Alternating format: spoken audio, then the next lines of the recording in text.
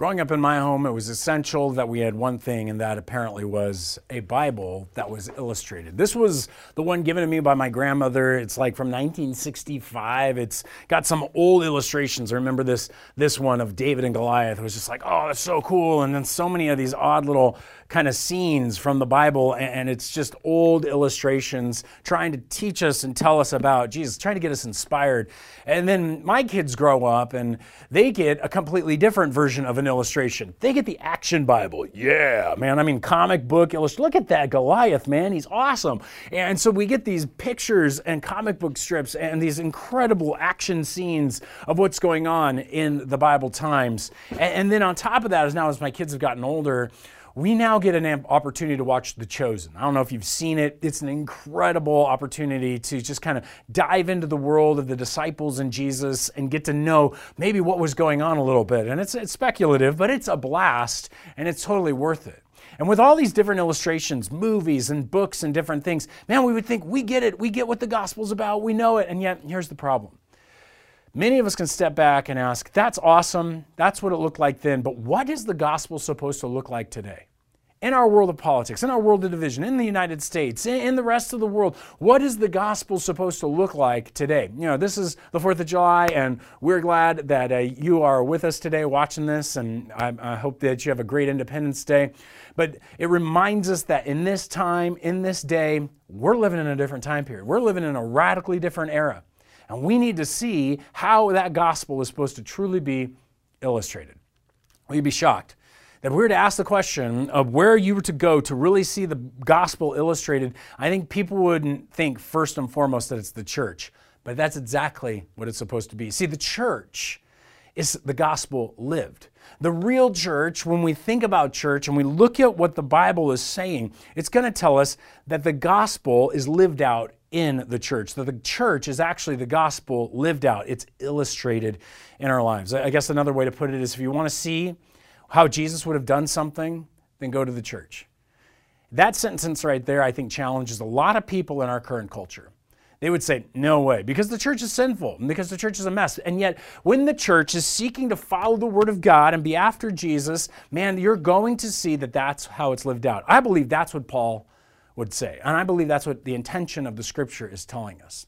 And I get this from the book of 1 Timothy.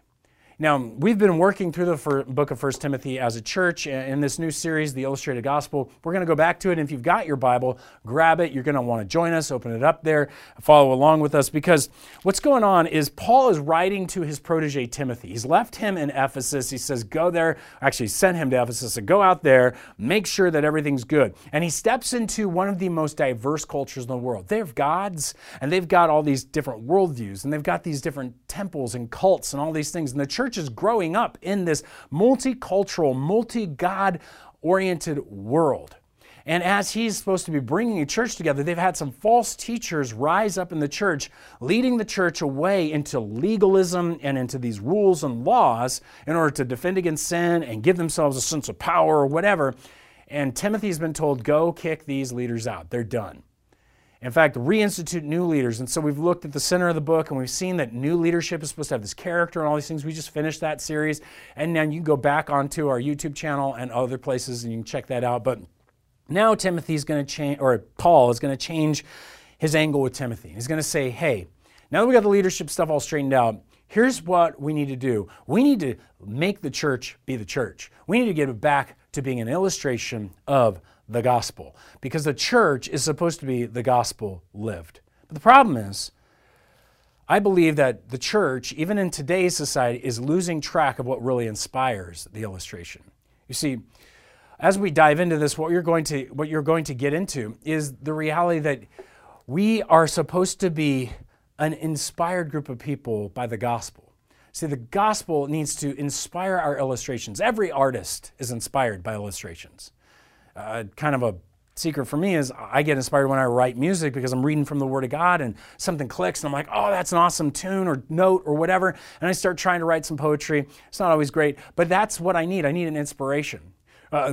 Dirty secret in my life is when I'm watching a actual television show, or maybe I'm watching a movie and I resonate with one of the characters, I have a tendency to walk away with the same swagger, using the same language, trying to be, maybe not the language, but trying to have that same stature. And it's like, oh, what am I doing?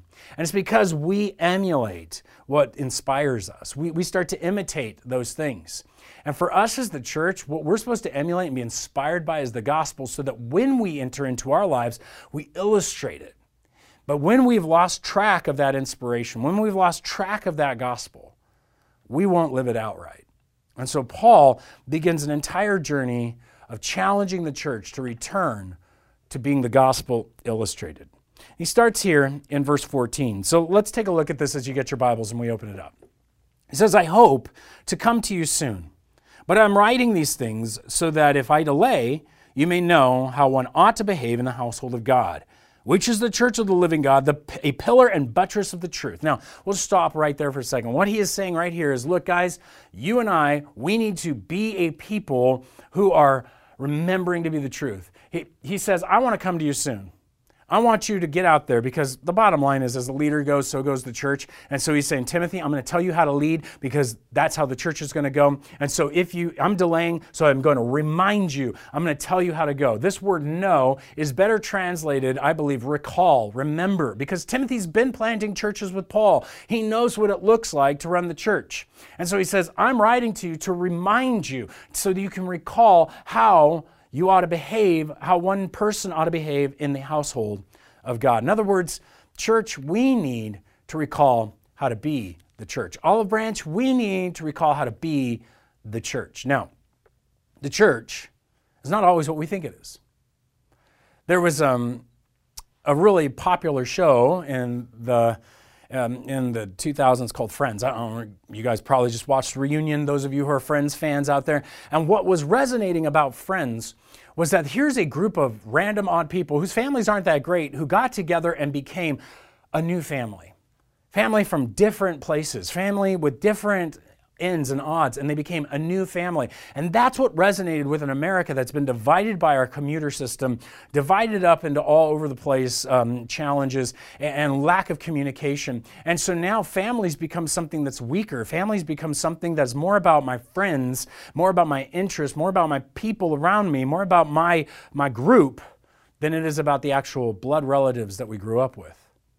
And what I find interesting is that this is a longing that we have, to have a unity with people, and that's exactly what the church actually was. It's what the church actually is. It's not Friends that's going to get you that. It's coming under the banner of Christ into His people, His gathering, His household. You see, the church is not a time, it's not a place, it's a people. It is all of the Christians and all of the Jewish people that have come together in belief in Jesus Christ, right? It's all of us who trust in Jesus throughout the eons, throughout history, and every culture, tongue, tribe, and nation that come under Jesus. That's the church. It is so much broader, so much bigger, and we are brothers and sisters. I guarantee you this is true. I've been to other countries, and it is the weirdest thing that the second I meet another true believer, there is a resonance. We have some connection. We are brothers and sisters. Though we may speak different languages, though we may have totally different cultures, suddenly I have such a baseline with them regardless that we talk about Jesus. We talk about the same scriptures. We talk about the same Lord. We talk about the same goals. Our hearts are wed together. It is beautiful. Because we need to remember, the church isn't just Olive Branch gathering together. It is that, but it's beyond that. We're part of a global movement. We're part of a global family. And it's a universal group of people. See, that's why Paul calls it the household of God. Look back down there with me. He says, look, I want you to know how you ought to live in the household of God. That means the family of God. And the church is the family of God. We're to be a people who are united and connected as a family. And the church, he emphasizes, is God's family. Notice how he does that. Again, look one more time. I hope to come soon, but I am writing these things to you so that if I delay, you may recall how one ought to behave in the household of God, which is the church of the living God. Man, he emphasizes this is God's family. This is God's gathering. This is God's people. We are under God's household. He is our Father. This is so critical because when we understand this, this is a special connection we have with God when it comes to church. Not only is it a special connection with other brothers and sisters, we get to call God our Father. Now, there's a lot of people out there that want to claim, oh, God's everybody's Father because He's created everybody and they're all His sons and daughters. And well, there may be a little bit of that in the Scriptures here and there. That's not what the New Testament is saying. The New Testament is claiming that you and I have been born again. And as we've been born again and trusting Jesus Christ's work on the cross to bear our sins and to give us life, we now have a new family, the church. We have a new Father, our Father in heaven. And the Father, Jesus' Father, God Himself, becomes a relationship with us that is critical. We are His sons and daughters. We are connected with Him in an intimate way. This is a special relationship that we have, and then there's a way that we ought to behave, a way that we ought to live, because guess what? Family has identity, doesn't it? I mean, in your family, I don't know about, maybe you had a family that had these kind of sayings where it's like, Harris does these kinds of things. In my family with my kids, we'll play a game, and one of my kids wants to get up in the middle because he starts losing. He wants to quit and walk away, and I say, no. Harris says, we finished the game we started. You don't quit in the middle of something. You keep going. You make it all the way through, even if you're losing. Right? You want to be faithful. And that's the idea that we want to instill in my kids, because that's what we want Harris's to be. We want to be faithful people. You know, maybe you have some of those quirks or traits in your family that marks you off. They go, oh, that's so much like your mom. You're such a, and they mention your mother's maiden name or whatever. But you have these characteristic marks that mark you as family. Same thing is true about God's family. In fact, it's so critical as an identity that it is above and beyond all other forms of identity.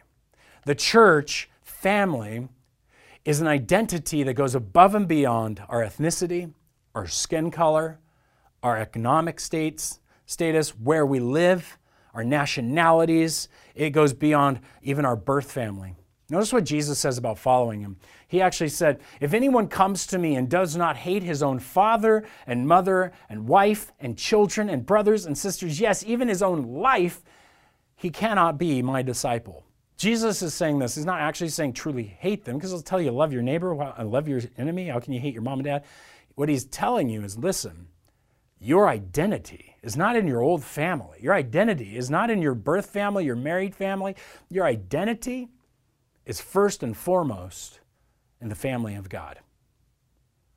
And I want to encourage you to have that identity. That is critical in our time period, because we need to be a people who understand we are in the household of God, and there is a way then called the gospel that should come out of us that marks us as the church.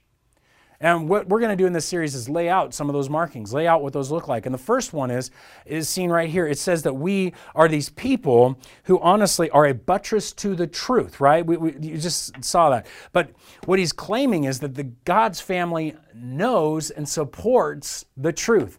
We are those who are going to know the truth of God and support the truth of God. We don't change it and we don't produce it. We know it and we uphold it. This is critical, because in our culture, we want to shift the truth around according to what's out there. But no. Again, notice, the church of the living God is a pillar and a buttress of the truth. We uphold it. We strengthen it. We keep it. We don't change it. Our job is to know these beliefs and to stand firm in these beliefs and support these beliefs. Well, how do we do that? By loving, living, and sharing Christ. I mean, our very mission statement at Olive Branch is to attempt to help you be a support and buttress to the truth. We got to love Christ, which means you're going to love the truth. You're going to love the gospel. You're going to know it. You're going to understand it. You're going to be loving this thing, and it's going to come out of you because you want to live it, and then you're going to share it. So you support the truth by loving the truth, knowing the truth. You support the truth by living the truth and illustrating the gospel and the truth. And you support the truth by spreading the truth, by spreading that gospel into the lives of other people so they too can love it and support it and live it and share it. And this goes on and on. And that's the goal of the church. That's how we want to reach the 200,000 plus people around us that don't know Him. That's why we want to get engaged with everything that we can to live for Christ. But man, we got to be a church that illustrates the gospel. As the family of God, we need to know then and support this truth. Now, what truth am I talking about? Well, Paul's going to get into this, because the truth he's talking about has a way of living and a knowledge to hold. And we love and live it. And ultimately, he's sharing it. And so here we see these three things. He begins as we continue on in our next verse here. It's actually verse 16. And he says, "Great indeed, we confess, is the mystery of godliness." So he says, look, we confess this. We say this is great indeed. This truth, and this truth is the mystery, the secret that's only given to the church of a word here, godliness. Now, godliness is a weird word. It can mean piety in some cases. Ultimately, it means a belief and action. It's a conduct in how we live. Some would say it's the mystery of our religion. And religion is really, hey, how you live out that relationship with God. And so what we see here is godliness is how you live out your relationship with God, how you live out what you know about God, what you know about God through Jesus Christ. And in fact, what he's going to get into now is lay out those very things that tell us what we're to believe. He's going to get into this mystery, this truth that we've been given, and it's a summation of basic theology. And I believe everyone should know this text because it is a great summation of the basic truths that we believe that then live out through us a conduct, a way of living. And so let's look at these as we pick up and we continue on further. He says this, he was manifested in the flesh, vindicated by the Spirit, seen by angels, proclaimed among the nations, believed on in the world, and taken up in glory. That is a simple statement, even simpler in the Greek. But what I want to show you guys is it has profound implications for us loving Christ and living for Christ, for illustrating the gospel. Because we got to know the gospel. If we're going to know it, then it's going to come out of our lives. How can you live something you don't know, right? So here we go. What are we supposed to know? It says, well, he. Well, who's the he? Well, if you look in your Bible and you look up, it says he. The word closest to that would be attached to is God. God himself was manifest in the flesh. Now, where is that going to happen? But we're talking about Jesus. You ever wanted a verse that talks about the fact that Jesus is God? There it is. God was manifested, made visible. That's literally what the word means. The invisible was made visible in the flesh. You want to know what God looks like? You want to know what God acts like? Look at Jesus. He was the God in flesh, incarnate. Even more interesting is this term manifested also is used to summarize Jesus coming in the flesh, Christmas birth, but also Easter, the resurrection. It is the whole life of Jesus that we look at from his birth, cross, and resurrection that we go, this is who God is. It is his picture of love, that Jesus Christ would bear your sins on the cross, that he would bear your shame and guilt for the rebellion against God. And he would break you free from the foreign evil thoughts and gods of this world on the cross, and in the resurrection give you new life, bring you into a new family, give you a new spirit, give you a new chance, and we get to live for him. That is all what this entire story says, from his birth to the resurrection. And what we want to do is we want to celebrate that he was manifested in the flesh. Now, what would that look like? How do you live out this idea that God shows up in the flesh? What's called incarnation. And what I would challenge you to do is to realize that what God did was he didn't run away from problems. What God did is he actually, in his incarnation, made the gospel visible, made the gospel illustrated in his life, made himself known by running to the sinful earth, by coming to the broken planet, by coming to humanity who is messed up and rebelled and not running away. He had every right never to come and to judge us. But he chose not to. He chose in his grace and mercy to become human, to live a perfect life so that he could give us his righteousness, so that we would be right before him, that the wrath that he was going to pour out on us would be taken by himself, and we would then be free to live for him. It's a love story as he's trying to woo us and call us to himself. But here's the interesting thing, that our job then is to do the same. As God drew near to us, as Christ drew near to us, so we go draw near to others. We go and incarnate in other countries, into our neighbors' lives, into people around us, and we need to run to the issues in people's hearts and lives, not run away. We need to run to bring healing. We need to run to proclaim the gospel. We need to run to the issues. We cannot, in a dangerous world, close ourselves in like a bubble and look out of a church building at a world going to hell and go, well, yeah, there guys chose your directions. Guess we can't do it. No, we can do something. Let's get out of the bubble and go. Let's get to our neighbors. Let's get to connect with our coworkers. Let's bring the gospel of Jesus Christ and live it out by meeting needs of people in our lives. Let's go. That's how we live out this idea of Christ coming to us in the flesh. Now, it goes on. He says he was vindicated by the Spirit. This means that Christ was proven to be God through the Spirit's work. He was proven to be our Savior through the Spirit's work. And the Spirit did that through bringing miracles about in the life of Jesus, resurrecting Christ from the dead. These were attestations to prove that Jesus was who he said he was. He was God.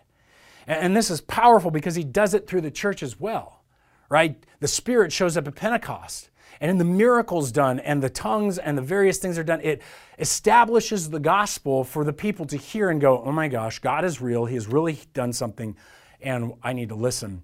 And I believe that is what God's calling us to do today. You want to see him move. We need to step out, not just with arguments, not just with truth, but also in prayer and in action, trusting the Spirit of God's going to work. By praying with our neighbors as we challenged ourselves at the beginning of the year. By praying with those around us, asking Jesus to show up and manifest in their life, right? We need to be there praying for the work of God to move. We're praying for the Spirit of God to bring miracles. We're praying for the Spirit of God to open hearts. We have got to this summer be engaged in prayer right there in your home. Keep lifting it up.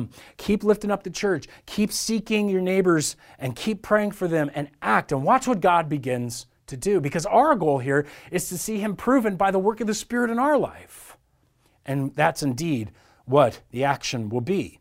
Now, Jesus goes on, it says he was witnessed to. And what's interesting, it says he was seen by angels. Now, this is the kind of the oddest section, to be quite honest. There's two ways to take this. On one side, we indeed know that Jesus was witnessed by spiritual beings, the angelic beings. These are God's servants, the ones who reign under him as he leads and uses them on this earth. Well, one of the ways he did that is he sent some angels at the resurrection to set up and proclaim this manifestation. First, Gabriel tells Mary and Joseph. Then we have them show up. The angels show up at the tomb. What do? They proclaim he's not here. He's risen. And so he was seen by angels. They watched him. They were interested. What is God going to do on earth? This is fascinating. But then there's another way to take this. The word angels also can be translated seen by messengers. And indeed, while there are heavenly messengers who have proclaimed that Jesus is risen from the dead, and the celebration that went on in heaven, I'm sure, was huge and probably still is happening. But what happens is that these angels, these messengers, are also human messengers. Paul kind of illustrates this in the book of 1 Corinthians.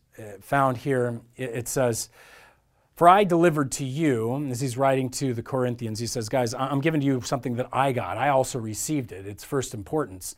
That Christ died for our sins in accordance with the Scripture.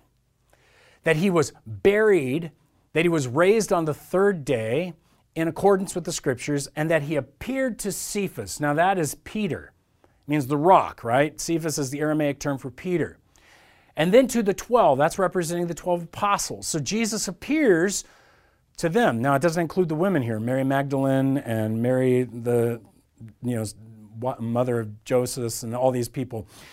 But when we look at this, we know there's 12. We've got 12 people. He goes on. Then he appeared to more than 500 brothers at one time.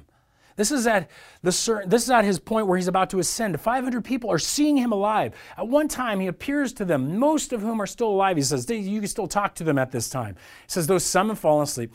Then he appeared to James, that's the brother of Jesus, who we knew was against Jesus being Christ and suddenly becomes the head of the church. And then he appears to all the missionaries, all the apostles. So there's even more. We can't even count that number. Now we're up to 513 plus, who knows, maybe 520, maybe more than that. We don't know. Last of all, to one untimely born, he appeared also to me. He says, he appeared to me, Paul. For I am the least of the apostles and worthy to be called an apostle because I persecuted the church of God. Now that's 500 over almost, that's a lot of human beings proclaiming that they saw Jesus alive. That is a group of witnesses who became messengers of the gospel of Jesus Christ. Paul would go out and bring it to the nations. All the apostles would go out and bring it to the nations. The disciples would spread it to their areas. They would witness about what they had seen about Jesus. And this is the critical thing. What are you and I supposed to do? We are supposed to be those who witness. We have seen Christ work in our lives. I've had God give me visions I've seen him change my life by coming into my life. I've seen him work in answered prayer. And all of these things, I can be a witness to the work of God in this world, the work of Jesus Christ in this world. And you can too. Your testimony is a powerful witness. And what we mean by a testimony is who you were before you knew Christ, what Christ did as he drew you near to him, how he changed your life, and now how he's continuing to change your life.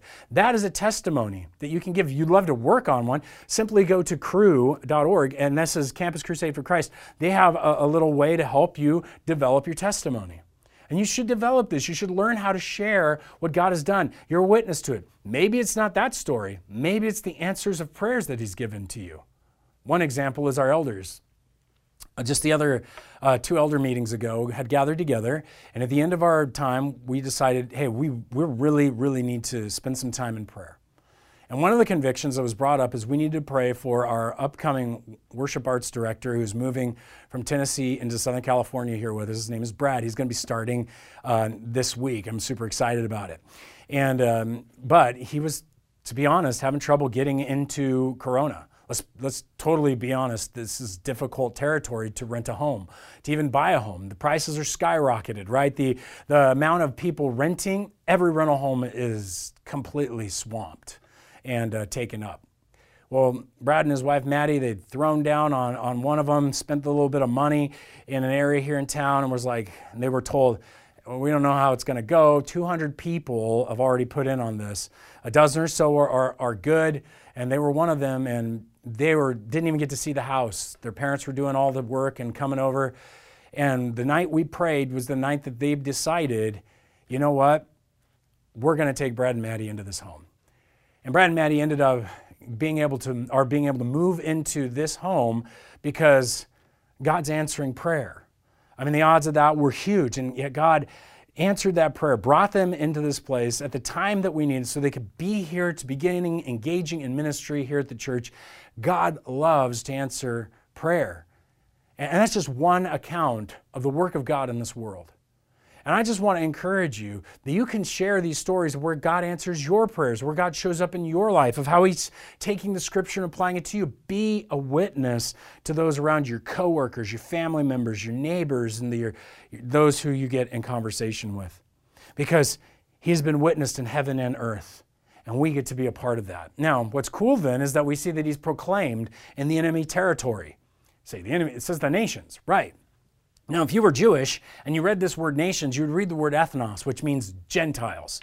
And that would have made you go, Gentiles, right? That's kind of the attitude.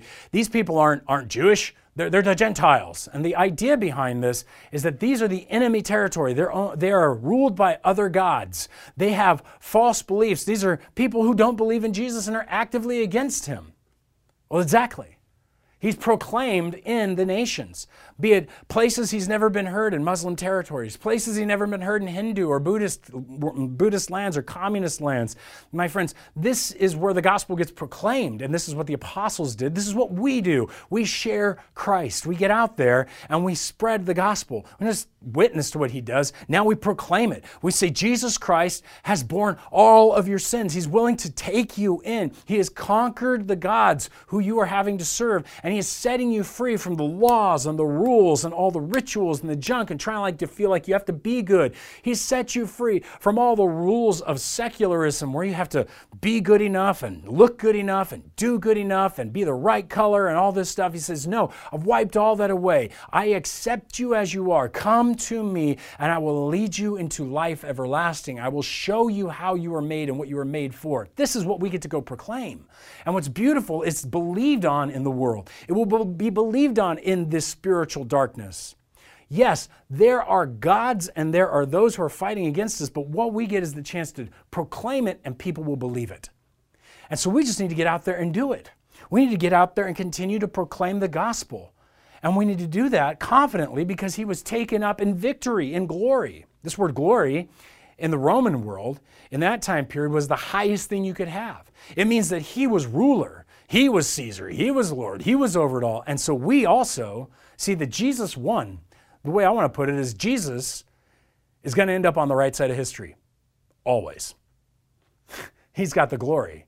Everything that he does, the gospel and him, is the right side of history. And as we see that, what you're going to discover is that Jesus is ruling and reigning. He's already the victor, and therefore we can be confident. Guys, if there's an action that comes out of knowing Jesus ascended into heaven and he's now sitting at the right hand of the Father with all glory and power, he's won, the battle is over, we move out in confidence. No matter what happens to us, we win too. And I hope what that does is that encourages you not to give in to fear, but to go proclaim, to bring a knowledge of Christ in this world, run to the needs, make sure that we're praying and seeing the work of God act, witnessing to what he has done. Guys, this is our opportunity to illustrate the gospel.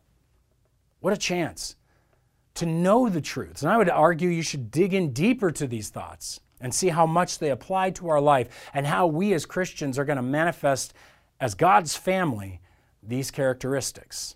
We're going to show off the gospel. We're going to be the gospel illustrated because he has been victorious and we can be confident as we go forward and we follow him.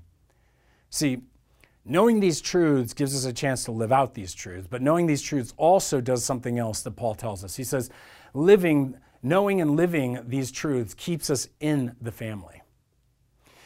You see, there is a danger. We live in a world that will indeed suck away your faith if it's not strong, if you're not knowing it and living it. Now, let me show you how he puts it. He continues on. There is a thing that can suck away your faith, and we need to be aware of that. In 1 Timothy here, chapter 4, verse 1 and 2, puts it this way. He says, "Now the Spirit expressly says that in the latter times, that's the end times, some will depart from the faith by devoting themselves to deceitful spirits and teachings of demons, through the insincerity of liars whose consciences are seared." Now check this out. We live in the end times. Not just because, hey, it might be the end. No, because Jesus has come. The end times in the Jewish mindset is after the Messiah. We are in the last days. We are in the end times. That means something.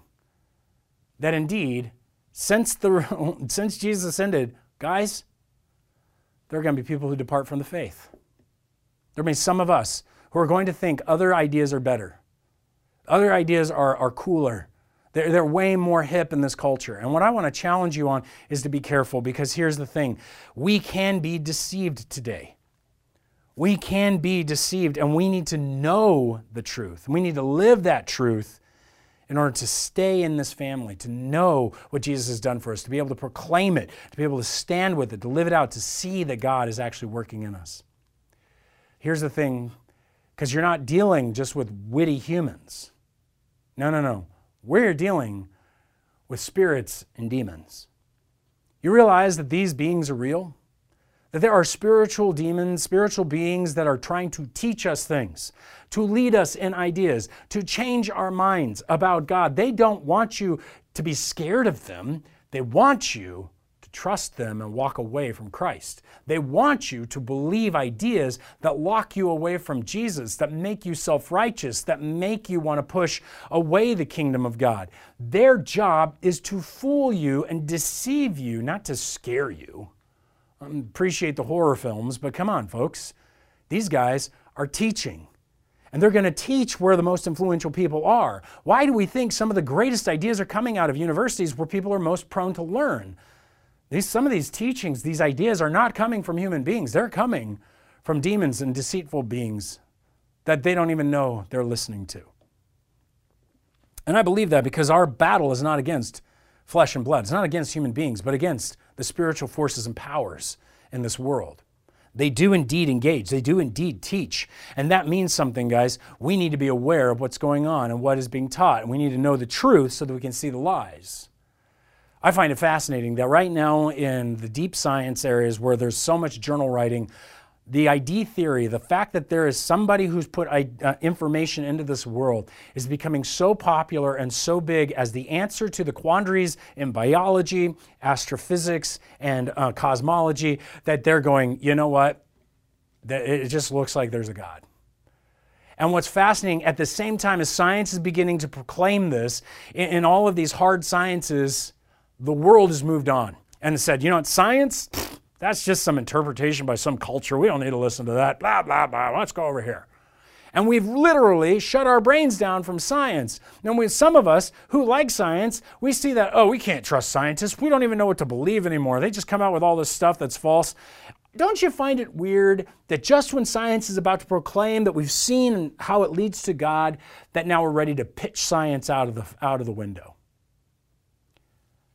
I don't find that weird. Demons know what they're doing. They've been around a lot longer. They know human beings better than any of us. They're ready to set us up for a fall and take us away from Christ any way they can. Well, how do they do that? Well, they do it through winsome teachers, winsome, surefire people who don't even realize that they're acting. And when they teach these false things, they don't even feel guilty because their consciences are seared. This is a scary verse. It can be interpreted two ways, these words. It can either mean that their conscience, what tells them they're right or wrong, or loyal to Christ or not loyal to Christ, right? They are seared or branded. Either way, it has an idea of being solidified. Now, if they were branded, it means that they're branded by the very deceitful spirits and demons that are teaching them. They're saying their hearts are welded to them, they're for them, bam, they're ready to go and promote the false teaching. Or it means that they are so hard-hearted at this point that they don't even realize they're sinning, because you could show it to them and they would have an excuse because it doesn't convict their spirit. I see this over and over. People are getting set up by really winsome and charismatic people to believe lies, because the demonic people will use them. The demonic spirits will use them in order to bring about these things, and these people's consciences are seared. They're going to promote evil and call it good. They're going to promote falsehoods and say it's true. They're going to promote certain practices and tell you this is the way you have to live to be a Christian. That's what these guys are doing. Notice as it goes on, it says, these people forbid marriage, and they require abstinence from food that God created to be received with thanksgiving by those who believe and know the truth. So notice this is against the truth. And so, first of all, what they're going to do is they're going to do something important. They're not just going, hey, go do whatever you want. There are false teachers that do that. But to be quite honest, Christians, if you're a true Christian, your spirit, your conscience is pricked and convicted about sin. And I'm going to tell you, if your spirit and your soul is not convicted, ask God to convict you now, because you are not a Christian and you are in trouble. I don't want you to become a false teacher. I don't want you to end up in hell. Ask God to convict you of sin. Open your soul up, to wake your conscience back up so you can know what is good and right before God. Because otherwise, you're going to be trapped. You'll just run off and do sin, whatever you want, and you're not going to feel guilty for the pornography. You're not going to feel guilty for sleeping around. You're not going to feel guilty for telling people they can do certain things that abuses their body and damages who they are. You're not going to feel guilty for having the abortion. You're not going to feel guilty for going out there and engaging in lies and promoting things, because you just won't care. It's not a struggle for you. However, Christian, hear me. If you know you've sinned, the danger comes when somebody offers you these strict rules that you can follow and defeat sin. You just don't get married, and watch, you'll be a spiritual person. Abstain from foods and you'll be powerful. Now, this isn't saying we shouldn't fast, and this isn't saying that some of us aren't called to stand and not be married, but they were forbidding it. They were saying, you really want to be spiritual? You really want, this is how to do it. Do these 5 things, and wow, you're super spiritual. What they've done is they defeated the relationship that we're to have with Christ, and instead placed in it rules. They've focused on the law to bind you up and to bind you so that your struggle with sin becomes the centerpiece of your spiritual life and not your relationship with God.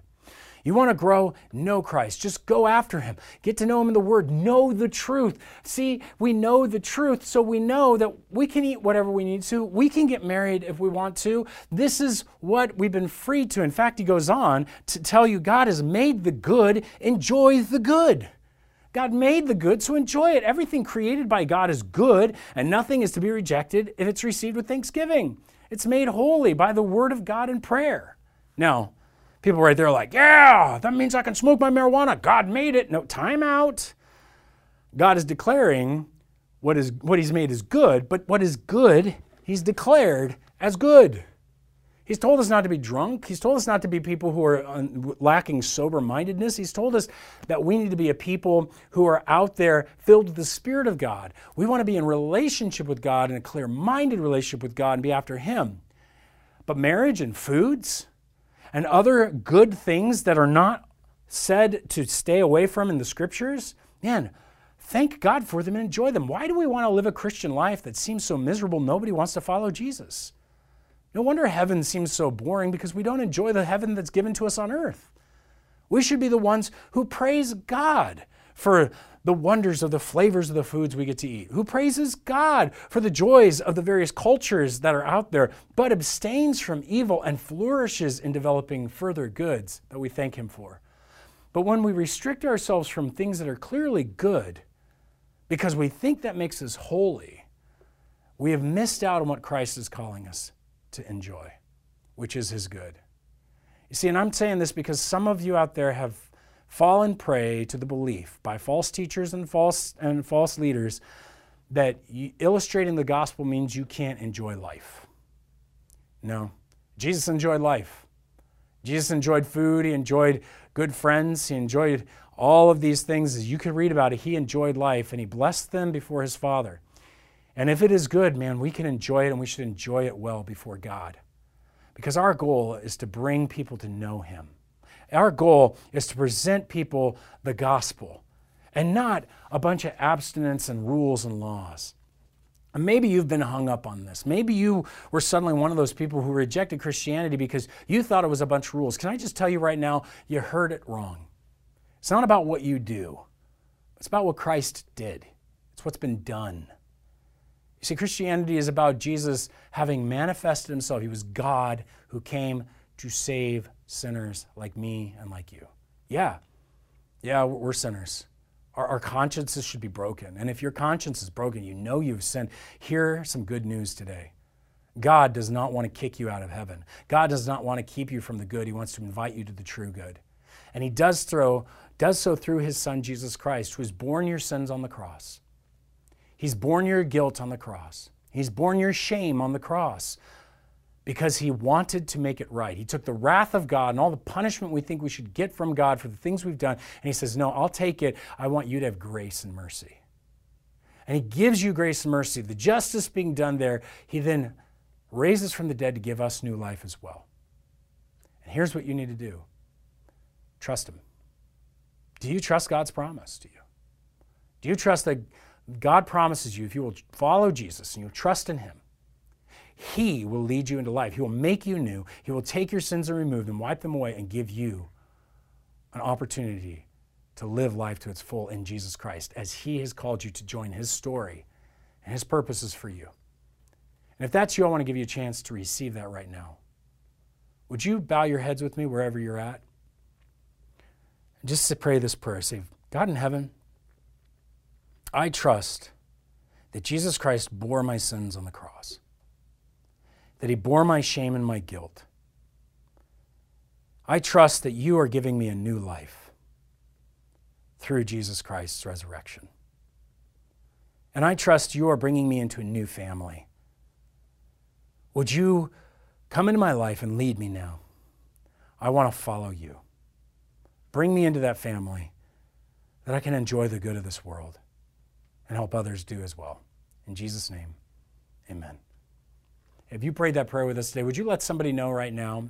If you're watching this live, you have an opportunity right there in the sidebar. You can pull it up and just click that little hand raised and say, I made that decision. Maybe you're watching this with somebody. Let them know that you made this decision right now. Or you can simply text us this information here at the bottom, and we will get a hold of you. We would love to help you move forward in this spiritual journey.